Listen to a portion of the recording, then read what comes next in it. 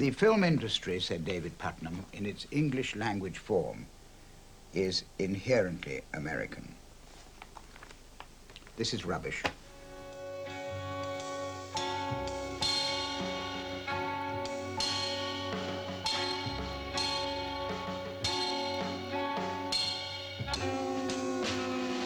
It's time once again to stock up your basket with cinematic spare parts. On offer this week, Satan's Ass, Malcolm McDowell's Orphaned Head, and Barry White's animated ankle spanker. At the checkout, I'm Phil Walsh. And I'm Jim Hall, welcoming you to the 7th edition of Midnight Video. Tonight, Bubble Bubble Toil and Burrows, a history of the occult from Sweden in 1922 via the Interzone in 1968. William Burroughs narrates Haxan, Witchcraft Through the Ages. A host of cosy faces from favourite British sitcoms face violent riots, cannibal dictators, midget dignitaries and mad scientists. We check in at Britannia Hospital. And a bear, a fox and a rabbit take on the mob, corrupt cops and the American dream during their hallucinogenic crime spree for Ralph Bakshi's controversial animation, Coonskin.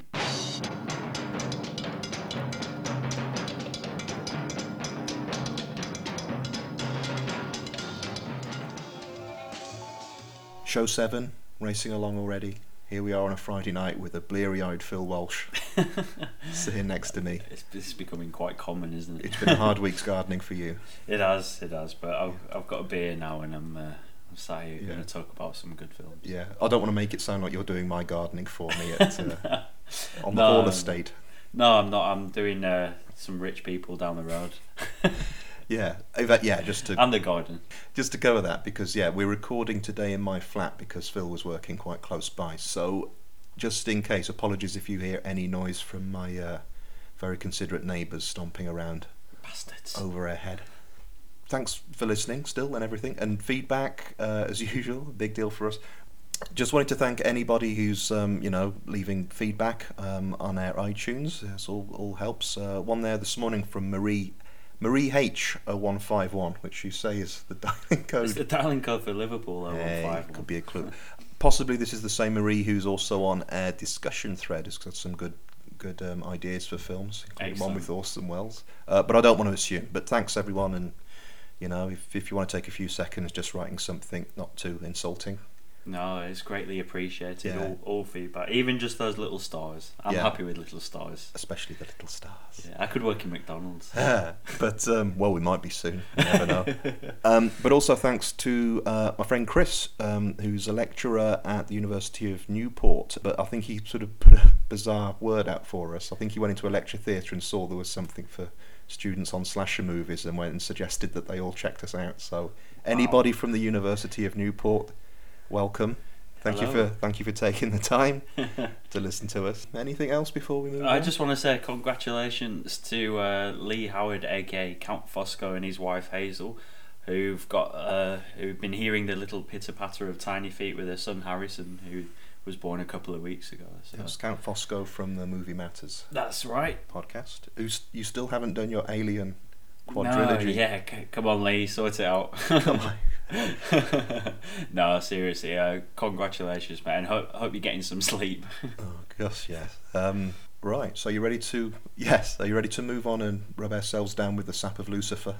Yeah. All the witches had to show their respect for Satan by kissing his ass. Released in 1968, Haxan, Witchcraft Through the Ages, is a re-edit of the silent Swedish documentary of 1922, originally directed by Benjamin Christensen, who also appears as an extremely lively version of Satan. A brief prologue largely made up of models and illustrations soon settles into dramatic reconstructions, including sorcery in action, the legions of hell, a community carrying out a witch hunt, hysterical nuns, and a brief coda covering psychiatric practices of the 20s. This 1968 cut is notorious for Daniel Humer's jazzy soundtrack and a narration from celebrated writer William Burroughs. So I first came across this in Kim Newman and James Marriott's 333 horror movies to see before you die, I think, or something along those lines. Die's good enough. Yeah, and I was really intrigued by it because I know we were both quite keen on watching an old sort of hokey black and white horror. A creaky old black and white horror. Creaky, Yes, yeah. because I was keen to do White Zombie, which maybe we'll look at some point. But Yeah, definitely. this, but you'd not heard of this before. No, I hadn't come across it, which I find quite surprising because, you know, I read quite a lot and I watch a lot of films, but... Yeah, because I think it's a little bit like Méliès's Trip to the Moon in that even if you've not seen the original film, the clips tend to crop up an awful lot as illustrations in documentaries. So Méliès has the man in the face in the moon with the rocket, and this the clip that always gets used is the demon that looks a little bit like a pug-faced dog with little horns holding a baby. Yeah, but you've not yeah. seen that used in No, anything? I mean, it's not stuck in my mind, so perhaps I have, but I've never really kept on to that image. Okay, but yeah, we're doing the 1968 cut, which is famed for this William Burroughs narration. How did you find that? Yeah, I really liked it. Found it quite amusing and a bit of a curiosity, really. And I probably need to sort of compare it to the 22 version. I don't know. Well, I need to. You know, I'd like to. I mean, it would be worth doing that. However, we are specifically reviewing the 1968 cut. Oh, so are we? yes, Sorry, sir. just reiterating that. Yeah. Well, as a standalone film though itself, it was weird. It was more comical than anything. I found myself just laughing at its. Or with it. Well, definitely not with it. I don't think, because I don't think it's always that knowing. It's strange because there is this Burroughs narration, and he occasionally seems to be mocking what's on screen. But at the same time, it's not for me to say really, but it doesn't sound too professional at his job, or certainly the script has been given. Which is an interesting point, because early on I was wondering if it was scripted by him, because there's certain moments that have sort of his kind of flourish, but overall it's quite... It sounds like he's just been given something to read out. Yeah. That's what doesn't work for me about this. I was keen to see this, and I was expecting with Burroughs' involvement it might even just be a lecture he had or an essay he'd already written, and he'd be reading it out, and it just so happened that this documentary was going on in the background, because I thought it might work in its own right. However, it's him commenting on the film, and I don't think it really works, because it has been cut down by about half an hour from the original print. And so you get a lot of things which don't really correspond. Like we say, the opening is more a series of models of how ancient peoples viewed the world. So you've got these dioramas and models of mountain ranges surrounding the land with an iron sky, or stars hanging from rods, as the Egyptians, I think, viewed the world. That's right. And Burroughs will just be sort of saying, "Oh, this is what this is. Here's a woodcut." I won't try and do his voice. Here's a woodcut of some people casting a spell and burning a village down, and here's someone casting a spell on a shoe. And it just seems like they've put some stuff together and he's had to make the best of it, really. Yeah, it's got a sort of hasty approach to it. It feels like haphazard.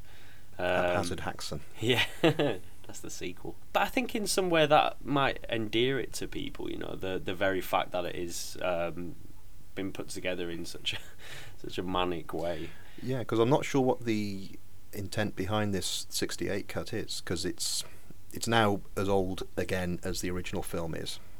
I'm not sure who the audience were, and I'm not sure in 68 whether they were kind of slightly counterculture stoner figures, and that's why it has this other remarkable element, the jazzy soundtrack, which is a little misguided, but it did really add something to it, because it's actually some of it's appropriate, but to begin with, it's much more like cocktail lounge jazz, like you're getting some hellish Vegas, cocktail lounge, I suppose, which when that's playing out against creaky old images of witches coming in with a bundle of twigs, opening them, and a human hand drops out, where you've got this vibraphone, thinking, oh, you're expecting Wayne Newton or someone to come out on stage quite soon. I'm not sure that was the intention. The intention was to do some sort of peculiar collage.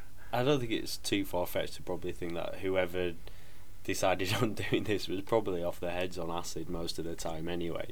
And they probably thought, oh, isn't this like a crazy juxtaposition? You know, we can have what's he called? Jean-Luc Ponty. Yeah. He was the other Enterprise captain in Next Generation. Like playing his crazy jazz violins and over the top of these silent movie images, Of maybe because even- it was banned for a long time in the States, so Yeah. maybe that's part of the appeal as well.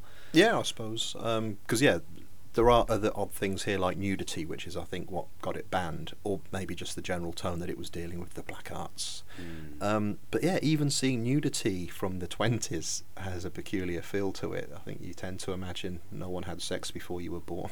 Yeah, I don't know. I've seen images from like Victorian porn magazines and stuff. Yeah, but I But know the it's- ones it's- you mean. yeah, but- Well, we share a lot of the same interests, obviously. But yeah, there's something odd about that. There isn't is, there? yeah. It's it was kind of strange actually when I think about it in retrospect. So I've not seen the 1922 cut, but I'm wondering what kind of approach the original director was making, because this is a real scattershot approach. It's Witchcraft Through the Ages, and I don't think I was too wrong to imagine it would actually be some kind of documentary that covered. Yeah, it's a misleading title. Yeah, it just seems like he happened to have, probably like a lot of Hollywood films now, just happened to have the props and costumes hanging around. Cause, yeah, But did he though? Because it was like the most expensive Swedish production ever. whatever that means. Yeah, 2 million kroner in 1922. I don't know. I can't even begin to translate that. And all the meatballs you can eat. No, actually, yeah, you're right. There I'm must have sure been a it lot of did. But effort gone into it. the what ends up on screen does look like there wasn't a lot of planning going on, because you do have this odd stuff with the model shots at the beginning. Then, well, we don't need to go through it because it was all in the introduction, but it seems very uneven. It's incredibly stylish, and yeah, the amount of technical wizardry of the time on display is quite impressive. But obviously, we're talking now about the '68 version, where it does these huge lurches from sections to other sections that just don't seem to have any correlation. Yeah, because the dramatic reconstructions seem like they're telling a story and will then jump on. And whether that's part of it being edited down, although I suspect that's just, well, people had different sensibilities and expectations of.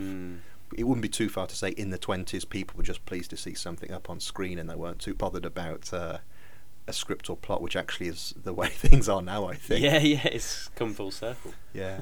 But without, I don't want to sound too down on the whole thing, really, because there are some really fascinating moments. Like we say, the visual trickery on display, the makeup effects, quite impressive. Yeah, there's lots to recommend about this. And yeah, the scene I mentioned with the pug-faced demon, which I think's well known. To some people. To some. But I think that looks great, because it is.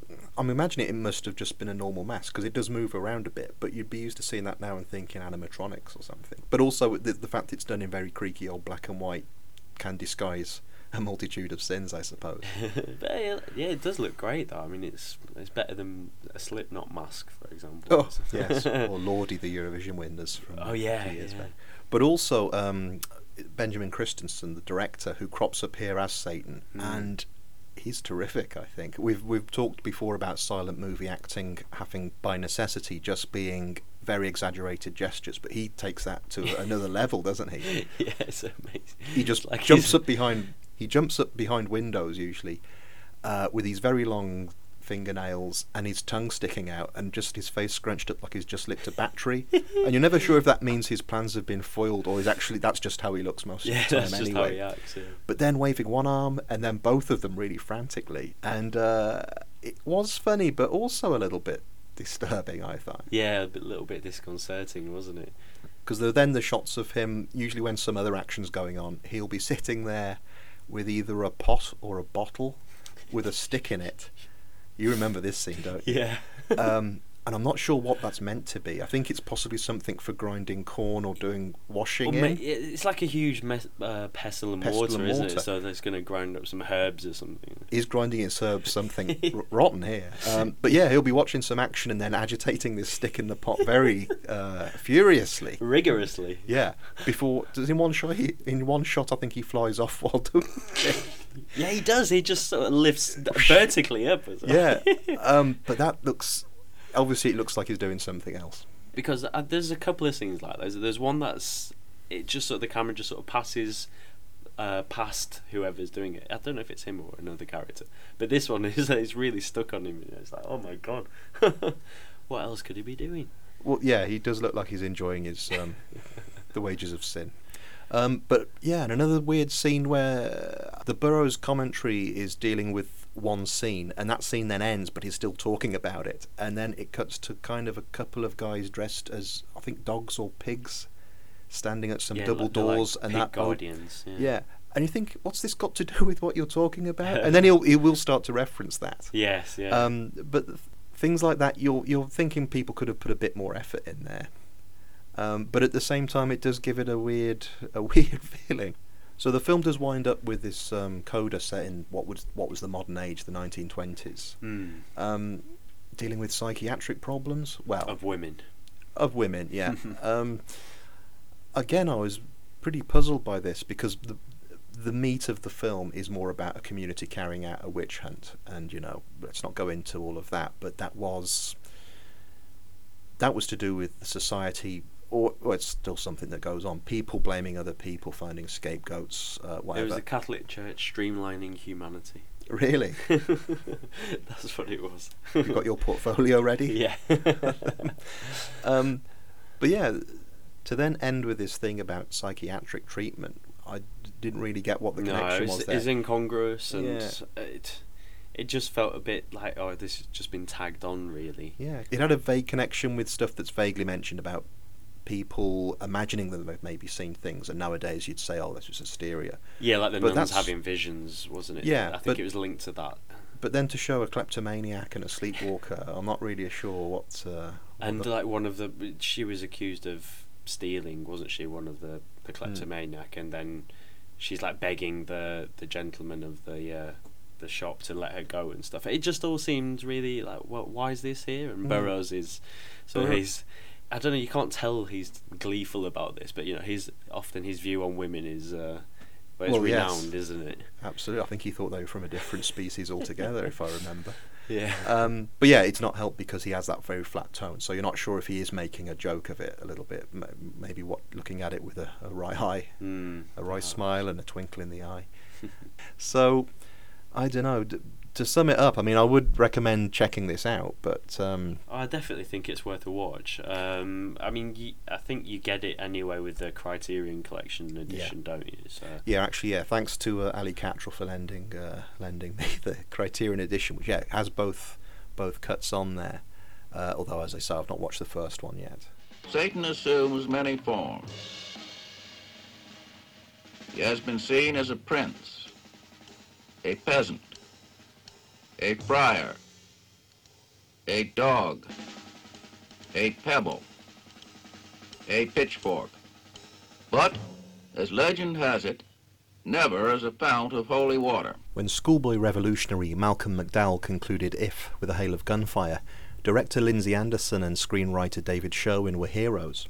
Its rambling sequel, Oh Lucky Man, got a lukewarm reception, and in 1982 the loose Mick Travis trilogy concluded with the astonishingly unpopular Britannia Hospital, where the same team offer their savage caricature of a Britain sinking under authority, tradition, the class system, and mankind's worst instincts. While McDowell returns, the central character here is Leonard Rossiter as beleaguered administrator Norman Potter, fighting a losing battle to keep his hospital in a fit state to receive a royal visit, while faced with protesters, riots, striking staff, and two kinds of hatchet job, one from an expose-seeking media freelancer, the other from a revered experimental surgeon with a demented agenda.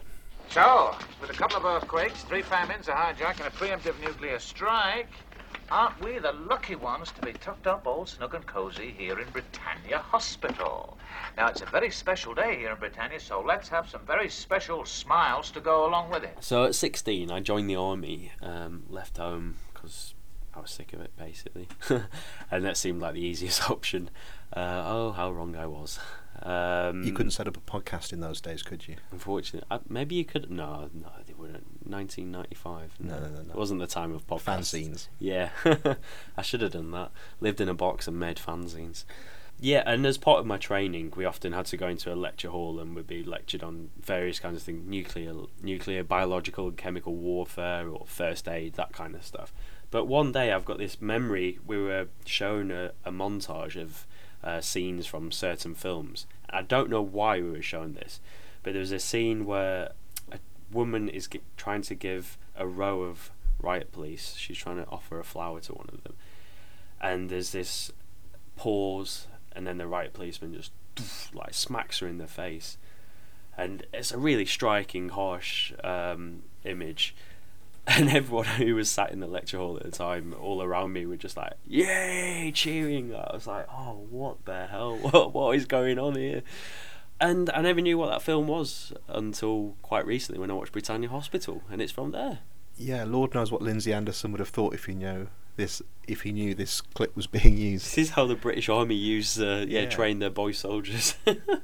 And can you remember, I know this is a while back, but can you remember if they then continued the clip with the scene of the riot police taking on the protesters while God Save the Queen was playing? No, they didn't. And you deserted quite soon after? Yeah, well, I was kicked out. Oh dear. We don't have to talk about that. No, for another time. That'll be an Easter egg. It's a good scene to bring up because Britannia Hospital is, well, certainly when it came out for a long time, had such a terrible reputation and awful reviews. And yet that has always been not my favourite scene, but it's the scene where certainly I think really good filmmaking, and it gets right to the heart of the anger of Lindsay Anderson and David Sherwin here, and it's absolutely about authority versus the people. Yeah. But we're getting ahead. You'd not seen this before? No, I've only, out of the Mick Travis trilogy, I've only seen If. I've always known about A Lucky Man and Britannia Hospital, but I've just never got around to watching them. If I've seen a number of times, but yeah, but because not. If's the best known, and to give a little bit of history, when that came out, it was a good film, but it came out with great timing because there was revolution going on around the world, in Paris, campuses in America, belatedly London with Vanessa Redgrave. Capturing the zeitgeist. Oh yeah, it was Lindsay was surfing the zeitgeist back then. Yeah. But yeah, it came out and had, I mean, like I say, a good film, but absolutely captured that spirit of youthful revolution, trying to sweep away the establishment. By the time this came out in 1982, you've got this creative team who seem very cynical. They've seen it all. They haven't got a lot of hope for Britain, certainly, but probably humanity in general. And it had, like I say, if came out opposite all this other stuff that was going on in the world, and it seemed to really capture what was going on, this came out absolutely opposite the Falklands War. So suddenly an unprecedented, really unfortunate timing. Unprecedented amount of flag waving and patriotism and jingoism. So it absolutely sunk. I don't think it got much of a release, but what reviews it did get were absolutely scathing, and Lindsay Anderson was regarded as a sourpuss, and with an enormous chip on his shoulder, if I can remember the Jeremiah. A soapbox Jeremiah with an enormous chip on his shoulder was the quote. Yeah, from I think Halliwell All Time Out. But it has been reassessed in the last 10 or 15 years, and it's something I was very familiar with. I mean, we're watching this now. A recommendation from two listeners, isn't it? Yeah, it is. Christopher Brown and Horatio. Thank you, guys. And it has been, yes, it has been reassessed, and I've seen this many times, but not for quite a while. And I was surprised watching it for this podcast. It still really holds up, and in fact, probably better than ever, I think. One of the things I really like about it is, again, something that's it's been criticised for. It doesn't seem to have any sympathy for anybody in it, because as we explained in the introduction, you have these terrible events going on around this hospital, which is receiving a royal visit, but you'd usually, in all that chaos, there'd be some character you're identifying with. And you're always told in script writing guides that that's how you have to do it. But really, do you have to? I quite like the fact here that everybody gets a certain amount of a boot. The flack is spread out, isn't it? It's it's really admirable, I think, to do that. I mean, I was like 3 years old when this came out, so it was a long, long time ago. But I imagine watching it in those times, it must have been. But I think it's the kind of thing that people would have been scared of. It's really analysing a society that is going to the dogs, and people don't like that. Like you say, you know, on the back of all that national pride and jingoism and stuff. This is like the shit on the bottom of your shoe. It's the kind of thing you just want to get rid of. Because this has only just occurred to me, but this would have come out when the British film industry was Chariots of Fire and celebrating the past, whereas this was actually going, no, this is what's going on now. This is a now, and this is what yes. potentially the world's going to end up like. Or Yeah. Because when I was watching it, as you do, you often watch an old film, you think, wow, that's like they're predicting things, that it's prescient. No, it's actually a comment on the times, but it's just that it's sad to think that times haven't changed, that we're still like living like this basically, which is, well, it's quite upsetting. Well, yeah, because this doesn't have any sympathy for anyone, possibly not for any single character. Watching this now, there are a lot of anti-capitalist protesters in there, so they're not represented by any single person. But I think Anderson and Sherwin's sympathies are absolutely with those people. Yeah. If anything, there is a bit of a call to arms here in saying, bloody well get out there and stop this happening by whatever means necessary. Even though you probably won't find me smashing down the barricades. I admire that, especially because he'd have been a armchair anarchist. Yeah, especially he'd have been, I'm not sure how old Anderson would have been then, but getting on quite a bit, I think. I would have thought so. Yeah, in fact, just before he went off to do things like Wells of August with Lillian Gish, yes. Well, it'd be nice to sort of talk about also like the performances and stuff, maybe. We don't want to get too political on the show. No. People might start getting I've already said I was in the army. God knows what people think.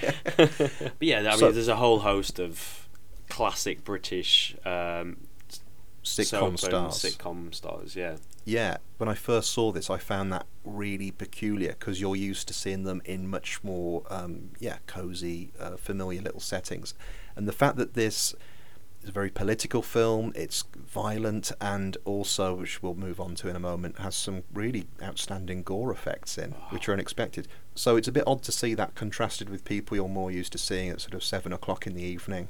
Leonard Rossiter and, Leonard Rossiter, I suppose most people know as Rising Down Reggie Perrin. Yeah, I mean, Reggie Perrin, quite an odd sitcom, but nothing like this. No, definitely not. Did that have any effect on you? Just sort of not particularly. I mean, I think I'm sort of young. I'm of an age where I wasn't really growing up. There were other people who I'd be more familiar with. So yeah, for me it was just interesting. I've always had this thing in my mind where whenever I see any British actors in films, even if it's a British film, it's like, oh wow, they're in a film. There's always that association. They hit it big. Yes, yeah. Because Leonard Rossiter, of course, is one of the few people who worked with Stanley Kubrick twice, and he is a really good actor, and I think he does a great job here as always. You're not thinking of his other famous performances when you see this character. He's absolutely... Yeah, I've always thought as Rossiter, he's kind of almost from the same mould as Peter Sellers in some way. Well, Peter Sellers also worked with Kubrick twice. Exactly. So, but the other main actor here is Graham Crowden, who did appear in the earlier Lindsay Anderson films, in fact playing the same character, Professor Miller, who's this Frankenstein-like surgeon, who's arrogant but no doubt a genius, and he's really at the heart of this movie, which leads us to the gore effects. Yeah, I don't really want to say too much because let's not spoil them. However, I watched it cold and I was really quite blown away. I mean, people know that we covered Bad Taste in the first show, which has some pretty spectacular gore effects. But they're throughout the film. Throughout the film, this has a particular scene that is so jarring. Not necessarily in a like makes you uncomfortable and why is that in the film kind of way. It's just so well done. Yeah, because there is a build up to it throughout. I think this is coming, so I don't really mind us mentioning it because the atmosphere is there to say this is coming. But when it happens, it's. I mean, I just love the idea that this is something that was meant to be a demonstration for the Queen Mother to sit through. This man that's made up of pieces of hospital sweeping that's been sewn together, which, I don't know, I'm maybe reading too much into it. However, this is a political movie. I don't know if that was meant to be some metaphor for... This is what society is made up of now. If you stick people together, it doesn't really work, which would be... I mean, I'm hoping it isn't that, because that would be quite a sort of Daily Mail reader kind of response, isn't it, amongst all this other stuff? I doubt it. I think it's overbalanced the other way in some regards. So. But I mean, getting down to the heart of it, as a Frankenstein monster, I think it looks fantastic. Yeah, it's really, really good. It looks kind of plausible. Yeah, I mean, again, I don't want to say too much because I think it takes the edge off it a little bit. But I mean, I don't think it will spoil it to mention that's there, because I think you know it's coming. However, we won't talk any more about that particular scene. No, well, I mean, if you've got the Region 1 DVD, it's The plastered cover. all Yeah, over I think, it.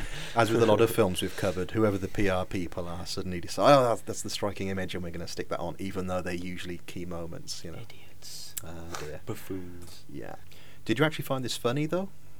Oh yeah, I was. You were chuckling along. I was chuckling all the way. I wasn't like belly laughing that often. One of the gore moments, I was laughing very hard, but yeah, it's one of those.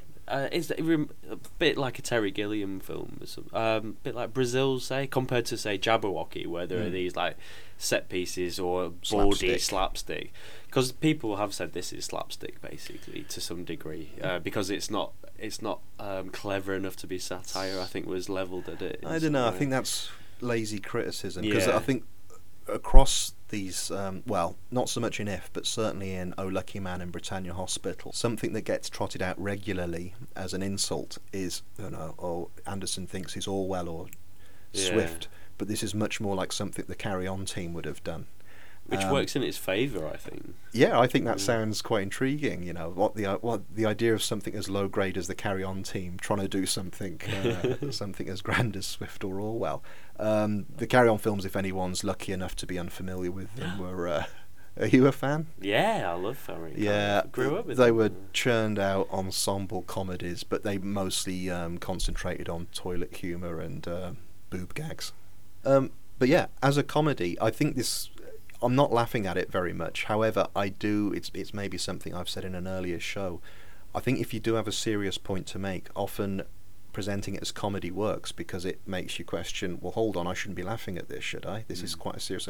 If you can say that to an audience, I think your message is getting across better than if you were just preaching. You know.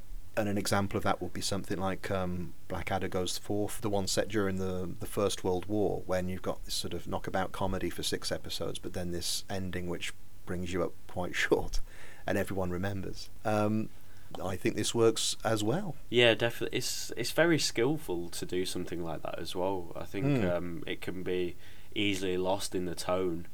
Yeah. So you're curious to watch Oh Lucky Man now? Yeah, I've got it on order from Amazon, Yeah, so it should be turning up soon.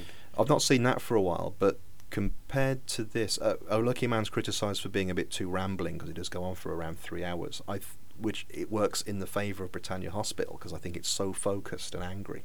As usual, we won't spoil the ending, but did that work for you? Because this was the first time you'd seen it, and I'm often curious, because it so rarely happens now with modern films, Hollywood films. Usually you'll go into a film and you've got a good idea of where it's going to be going from the first few minutes, but with this, with everything going wrong, everything at Flashpoint, did you have any inkling of how it was going to resolve itself? No, I just had bizarre sort of surreal ideas of maybe where it would go, like a nuclear bomb would land on the hospital or something. Yeah. Something as far-fetched as that, because it is just that, how are they going to tie it up? So I was quite surprised by the end. I found it sort of pleasingly ambiguous. I'm still out on the jury's out. Obviously, on that. we're not going to say what happens at the end, but for me, I think it works, and it's probably the best ending you could come up with for this. But it almost seems as if at that point, it's not breaking the fourth wall or doing anything clever like that, but it almost seems like Anderson and Sherwin are sort of directly addressing the audience. Yeah. And not saying this is what you have to do, but saying this is what the situation is. And then wake up. Yeah, well, and then the fact that it doesn't present a solution to it is fantastic. But yeah, like questions are often more important than answers. Or what is the thing? Yeah, answers are easy. It's asking the right kind of questions, which is difficult. Yeah. Well, yeah, and just going back to that whole thing about the sitcom cast, it reminds me when I first saw this, and the reason it was probably did make a big impact on me. It came out. It was first shown on TV. I think Christmas 1983. So it must have really flopped to have been on as quickly as that. But I was just watching TV with my mum and dad, and they saw this film was on with Leonard Rossiter and Arthur Lowe and people. And thought, we'll give that a whiz. It had already been on for a good half an hour. And the scene we were watching was Mark Hamill, Luke Skywalker, off his box on mushrooms and grass. Nicaraguan weed. Yeah. Watching Battery Chicken documentary, wasn't it? Yeah, with Frank Grimes, and then just this whole lead through of Graham Crowden's Frankenstein project was clearly coming, although we didn't get to see any of that. And it got to the commercial break, and we'd been in silence for the whole thing. And my mum went, "Oh, the news starts on the other side in 5 minutes." And my dad went, "Yeah, I can't stick much more of this." How's Macready progressing? Beautifully. We're expecting death within the hour. Splendid. I have great confidence in Macready. Before delving into fantasy adventures and Rolling Stones promos, animator Ralph Bakshi was known for the sort of social satire that pushed an awful lot of people's buttons. Never more so than with 1975's Coonskin, where stereotyped representations of the black American experience are mashed together with a bewildering mix of live-action footage, music and lunatic animation to create an eye-popping nightmare. The loose plot has a ramshackle jailbreak interrupted by a prisoner's fable concerning three hoods' fight against their enemies and violent rise through the criminal world. Yeah, the pot of smack at the rainbow's end. Brothers and sisters living on the top of the heap. No more soft-shoeing, happy acting, back-busting. Harlem. I really enjoyed this. I think it's a fantastic movie. Although, yeah, it does raise a lot of problems, because... For me, the only problem was the name of the film. The name of the film, which has been... The producer, was it Ruddy? Albert S. Ruddy, yeah. It was his idea, and... Like, what a tool. And Bakshi was a little bit... he wasn't too pleased with it, and I think it was apparently... It was called Harlem Nights, or Harlem Days. No, Harlem Nights, wasn't it? Yeah. So, yeah, obviously quite a confrontational title. Or, well, is it confrontational? If it's a producer, it's possibly just there to deliberately to kick up a bit of a stink and... Yeah, to provoke a publicity, reaction. free publicity. Which it really did. So, seriously, was that your only problem with the title? Because, to explain, the characters in this is mostly animated, and it's a crime spree with these three characters. One of whom is played by Barry White, or voiced by Barry White. Even though they're anthropomorphic animals, it's a fox, a bear, and a rabbit. They're meant to be Afro-American, aren't they? I think we've both looked into this and we know what Bakshi's intents were, but you can imagine people looking at that and thinking, hold on a minute. Yeah, but I mean, like, any good satire should do that as well. It should make you sit up and really question what you're viewing, why are you finding it funny, make you look inside as well as look around you. And I think he absolutely nails it. I was really impressed with what I saw. No, you're right. A satire needs to have teeth to make any point, I suppose. It can't be genteel about it and just, wouldn't this be better? Well, it isn't. But yeah, we've both looked into the background of this film, and Bakshi's intent was to deliberately use a lot of the caricature images of black people from American history, but also what I think is great about it is it uses the Uncle Remus stories as well. This is why one of the characters is a rabbit and has direct references to some of the Brer Rabbit stories. But made in 1975, direct relation to blaxploitation movies. Because I'm drawing this conclusion. I'd imagine that was Bakshi saying, this is how black people are represented now. They're always glamorous criminals, you know. Definitely, yeah. I don't think in itself it's meant to be a celebration of being an original gangster. There's no celebration of anything, I don't think, really, in this movie. It's a very... like Britannia Hospital, that is someone who's actually quite upset at what they're witnessing around them. There's a number of sequences with mafioso characters, like Godfather type characters and that, and Bakshi's been quoted as saying he remembers seeing the Godfather. I think that's where he met Albert S. Ruddy, actually. Oh, possibly. Or it might have been Steve Katz, who he did Heavy Traffic with, and Fritz the Cat. And he was horrified by the way people reacted to Brando and Pacino, and all of them admired them as aspirational figures. Yeah, who basically, they've got there's this poor mother figure who watches all their sons get killed at the hands of their father, and this is a big theme in Coonskin, as well as all the racial stereotyping that has gone throughout American history, through film, through comics, music, every representation. Again, I think Bakshi's on record saying it's not anti-black, anti-Italian, because the mobsters come in for a lot of the American Italian community comes in for a dig here, cops everything. His big problem is with con men and anyone who abuses and exploits people. So yeah, you thought this was a good movie? Because quite recently we've watched a few Bakshi's, haven't we? Yeah. We watched Heavy Traffic. And we were both really blown away by that, because I'd never heard of that. I knew Bakshi for Lord of the Rings and Fritz the Cat, and just thought he was a bit of a, one-trick pony. Yeah, so I was amazed to find that he actually had this run of social satires or whatever. And, Yeah. Heavy Traffic's fantastic, but let's not review that now. But No. This builds on that. Everything that's great about Heavy Traffic is kind of built on and expanded here. Definitely. I had exactly the same thoughts when I was watching this. A number of the same kind of characters, voiced differently, appeared, but with a lot more oomph, as it were. Well, again, I think he gets to the nub of his anger, like Lindsay Anderson. Yeah, he was nailing what obviously was already plaguing him a little bit previously, and he just really gets it down. I mean, he pulls no punches, and I think it's bloody admirable that a white Jewish man attempts to pull this off. Yeah, although he wouldn't, obviously I'm not saying he's denying his ethnicity, but is this right? Bakshi was in an all-black school, wasn't he? He regarded himself as very much part of that culturally. Yes, for a while, yeah. Because I think it was the school was geographically close to where he lived, or his family lived. But the school kicked him out because they were too scared of what the white community thought. But yeah, I think he sees himself very much as part of that community.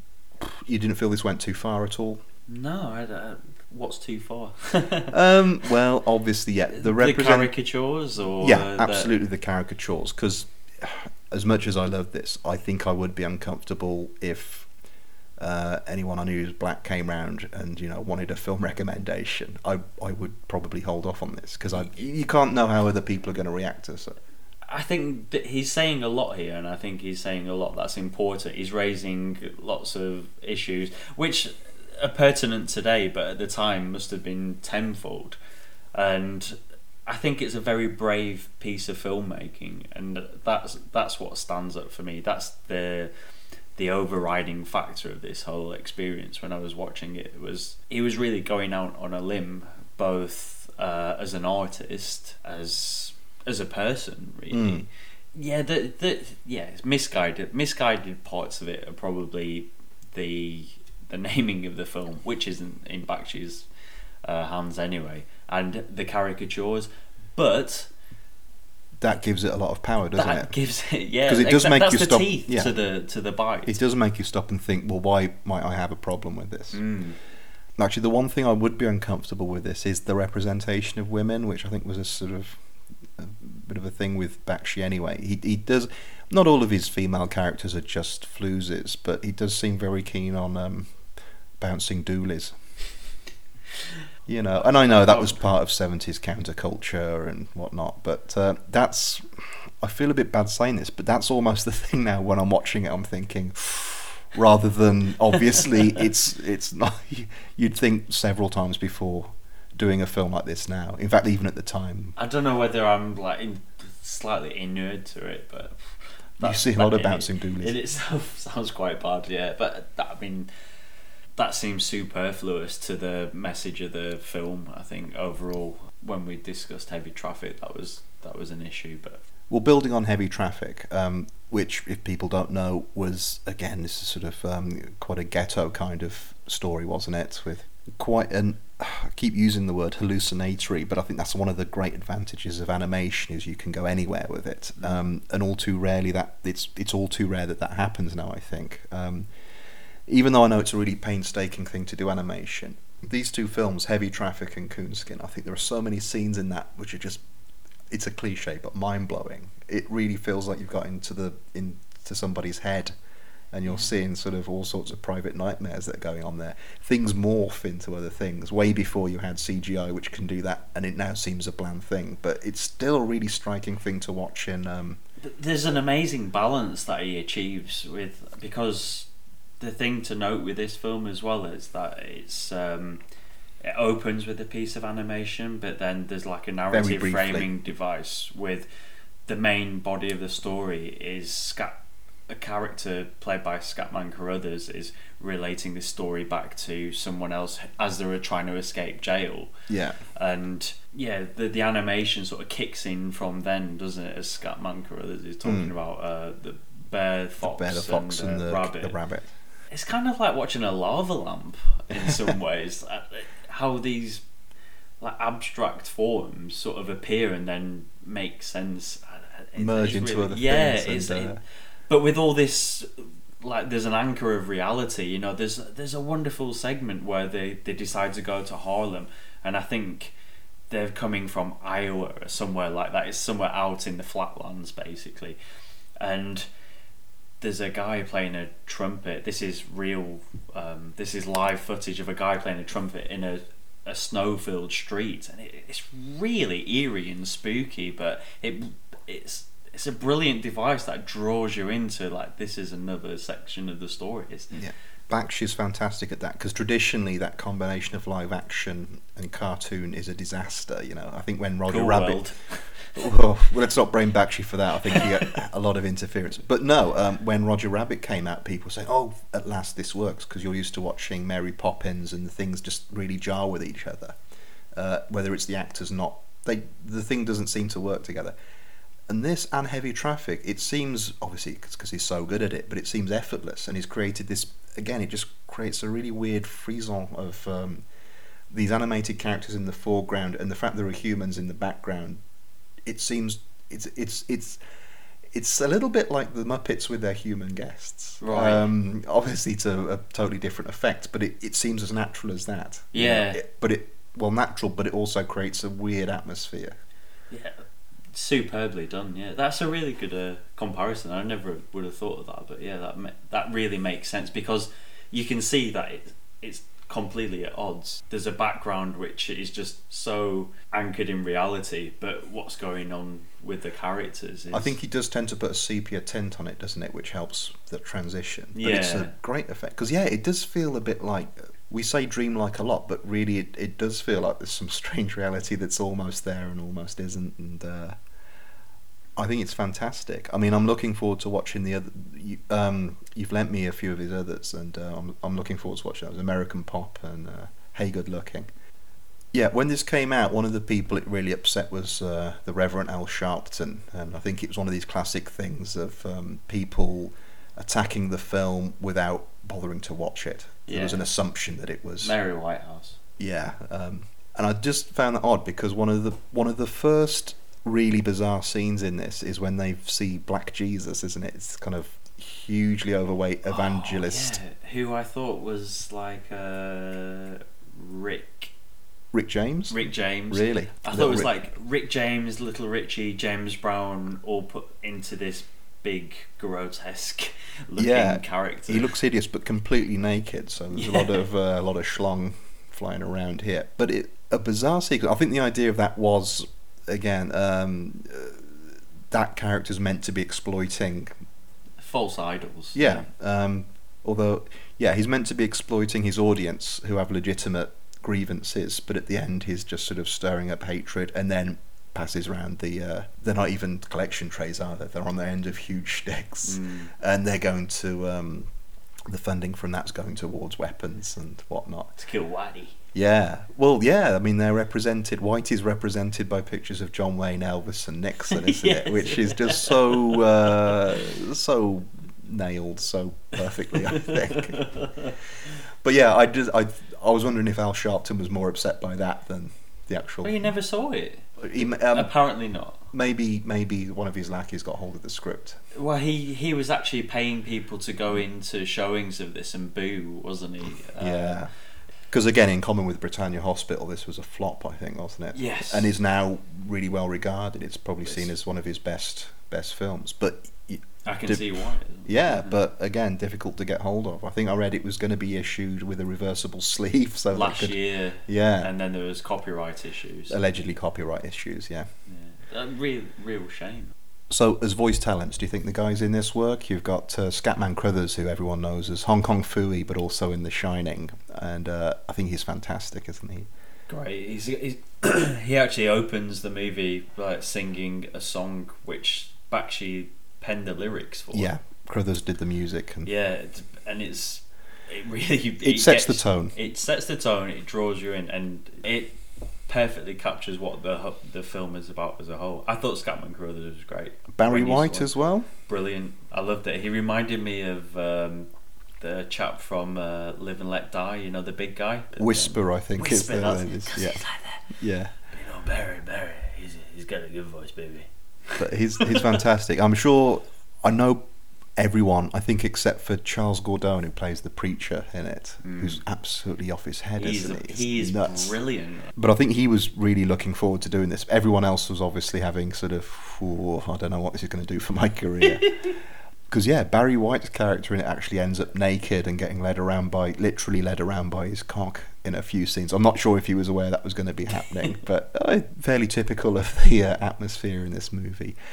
Just another scene I wanted to mention is, like I think I said earlier, it sort of really sort of mainlines into someone's nightmare. But when we get to see the mob characters, I was really knocked out by some of the imagery. The imagery, the other characters in that, because the Godfather figure in it's an uncredited Al Lewis, who's famous as Grandpa Munster, although he actually kind of looks like Grandpa Munster, the caricature they've done of him. Looks horrendous. Yeah, really, really grisly. His little helper though.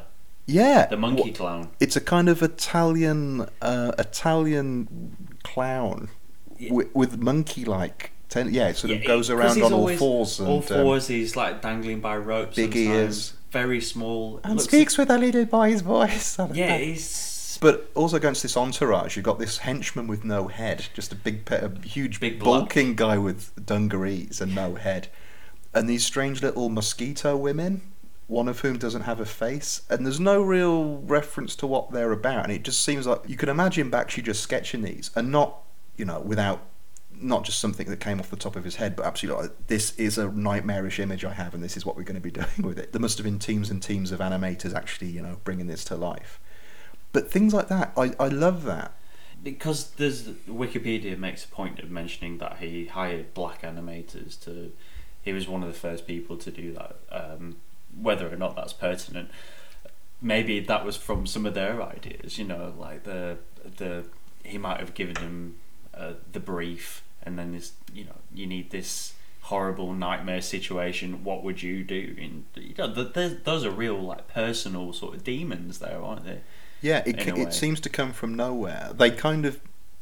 I'm not going to say they're archetypes. Because in the background you've got steel workers working in these huge factories, steel industrial mills. Yeah. And then in the foreground you've got all these fucking weird Italian mafioso characters with their fairies and they're kind of they do make the buzzing noise, but nuts, you're not sure where it's coming from, and it's so nice to see something like that isn't, they're not archetypes, they do make sense to you, but they do seem like someone's very personal demons. And sort of going back to Heavy Traffic, which I remember had quite a prominent scene with a couple of drag queens, I think. Yeah. Drag queens are very prominent in this as well. I'm not sure which areas of New York Bakshi was hanging out with or hanging out in. The cool side of town. Yeah, obviously. Yeah, but that's another sort of prominent thing. And the bizarre scene with the cop who's slipped an acid cube and. That was great, man. He gets blacked up, stuck in a nightdress with watermelon boobs, and framed for a murder. Kills his two partners in crime. Because he's a bagman for the mafia. This is a corrupt cop. Mulligan. But yeah, I mean, usually I'll shy away from spoilers, but to mention that doesn't give you any hint of what the actual scene's like. It's just absolutely skimming the surface. Absolutely nuts. I mean, just to sum it up, an amazing film, and I can understand why it's not better known and not widely available, but really do hunt this down. Yeah, for all you people who amazingly have hunted out The Falls because of our review, I'd say definitely go out there and do this. It's just as rewarding. Yeah, I'm sure there's never been a comparison between those two, but yeah, I mean the whole idea. I really think I think they're worthy. Yeah, the idea of the podcast is to get people curious, and hopefully people tell us about films they want us to see covered as well. But yeah, this really highly recommended. I wish all this talking and screaming about revolution would stop. I'm tired of trying to segregate, integrate and masturbate anymore. HK Duke, take Look, down. listen, the longer we wait, the longer we gonna end up like Malcolm and King did. Uh-huh. Yeah, I'll drink to that. Uh-huh. Yeah.